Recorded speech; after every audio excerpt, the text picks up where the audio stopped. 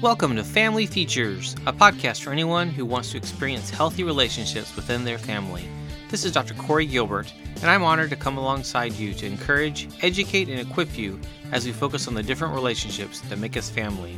Let's get started and focus on today's feature. Hey there, this is Dr. Corey Gilbert, and today we're looking at marriage counseling from H. Norman Wright in his book Marriage Counseling, and looking at some principles he talked about.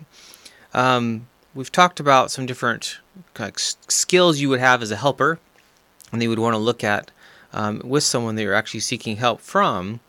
And today I want to actually look at 8 predictors of poor counseling outcome. 8 predictors of poor counseling outcome. So how do you know if you failed as a helper, and what do we do if we're looking for help? This kind of it informs both sides, if you will. So even this first one makes complete sense. If there's an ongoing affair that one spouse refuses to terminate, this doesn't work. And I've seen this. It's horrible, where you've got 2 people coming for help, but one of them is lying every single time through their teeth. There is no success in counseling. It's a failure from the start. And that's part of where marriage counseling kind of gets a lot of its bad rap. Because it is absolutely impossible to mend if someone is still in an affair. This actually tends to apply as well with couples who might be mixed orientation couples, and they're having affairs, gay affairs or same-sex affairs, or even just indulging in pornography that's feeding something that doesn't allow them to be present with their spouse. Second one, either or both spouses uses overt threats of divorce and a lawyer has been contacted. Usually if a lawyer's been contacted, we're not moving towards reconciliation. We're pretty much moving towards divorce. Is that always the case? No. One of my joys at times has been to work with a couple who they've already divorced, and they're coming back together and they're seeking reconciliation and they get remarried, and to see the beauty of restoration. And that's what God's a God of restoration. Do we really believe that? And do we want to be a part of that? And when we're angry, we don't. When we're hurt, we don't. But sometimes after some time and some healing and usually some help, we might see things very different. The threats of divorce? No. There's no divorce card. There's no... that word should be banned from your vocabulary, from your conversations. We don't play that game. Why? It's actually easy. It's too easy. And the truth is, and I tell my college students this all the time, every single couple will get to a point where at some point they think that that's the only option they have. Who did I marry? Is this person crazy? Was I crazy to marry them? This will never change. Will we ever get through this? Absolutely, we can think those things. Be careful with our feelings and be careful with what I think. We have to know what's true. You married them, and what's true is you stay focused, you stay committed, you stay moving forward. We don't stay stuck either. That's another one that a lot of couples think, I just stay married and so I just stay stuck. No, that's unacceptable as well. Third one, presence of severe personal problems such as chronic depression or alcoholism. This one really impairs the ability to help marriages. Is it hopeless? Absolutely not. Is it really hard? Yes. When there's something severe, a mental health issue, or ongoing drug or alcohol abuse becomes, that needs to be the first focus, dealing with those things, and then we deal with the marriage. 4, both spouses are non-Christians or involved only on the fringes of the organized church.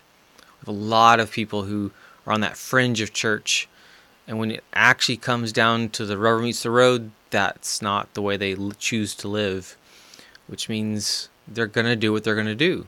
And you can't use a biblical ethic or kind of that picture or those limits or that here's what God designed for you, because they don't care. And that's so depressing and hurts my heart. It does, really. Disheartening is the word I was looking for.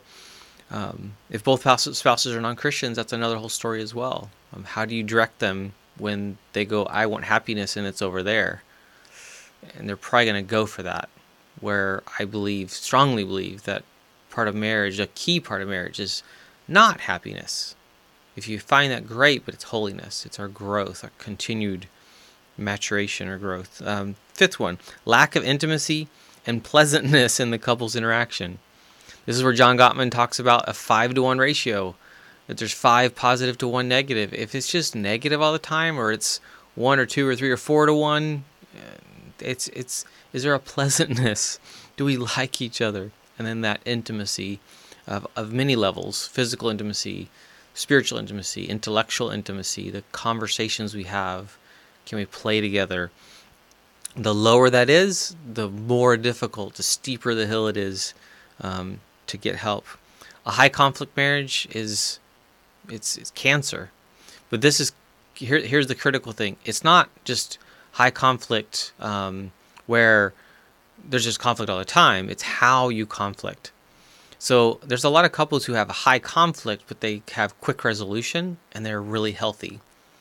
And so researchers call those the volatile couples. They blow up, they get it out, they move on. They're great. They're actually one of the healthiest couples out there. This is that high conflict without resolution, which is probably why they're there. And as long as that continues in that way, it's going to be a problem, and it hinders counseling outcome. 7, continual focus on the problems with the relationship and with the spouse. If they're the problem, I can't see mine, and I'm stuck. And if each week after week we're working and they're the problem and I'm stuck, we're not getting anywhere, and we're probably not going to see a lot of progress versus being able to stop. Can I look at myself? Can I address my things? 8, involvement of helpers who encourage individual spouses to protect themselves in the relationship. This is huge. Your friends matter. And if your friends are saying, hey, they're buttering you up for divorce, or you better make sure you have your ducks in a row and have some money hidden over here, or you've got this or you've got that, and are you protecting yourself, then you're probably not going to be someone who's surrendering to each other, which is a terrifying thing to do, especially if things are not okay. So hopefully this is helpful to think through some of these things, these 8 predictors of poor outcome, counseling outcome. And I hope this is something that helps you, if you're in any of these, as a person that might be struggling, that you can start getting these things addressed. And then this also might give you a list of some things to start off with if you're meeting with someone or if you're seeing a counselor. As a person that's a helper, it's things to pay attention to, because we don't want to continue if some of these persist, because then it becomes it's a rat race. We're not winning. So why do you help people? I hope it's out of the heart of service and wanting to see great marriages and marriages that honor God. So may you have a healthy marriage. Bless you. Hey, this is Dr. Corey Gilbert, and I would actually love to dig deeper and actually see how I can serve you better. One of the ways we can do that is if you join my free Facebook group. So you go to facebook.com/groups/thehealthymarriage. Join there, and it's free, and we actually can get into further dialogue, and you actually will be able to see all these videos and access all this stuff kind of in one place.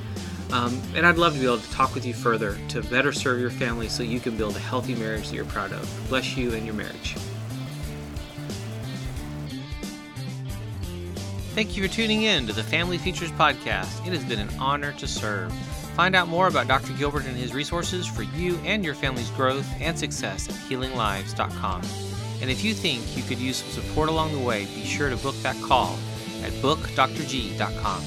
And one more thing, if you found this helpful, please share this podcast with others so that we can change the world together.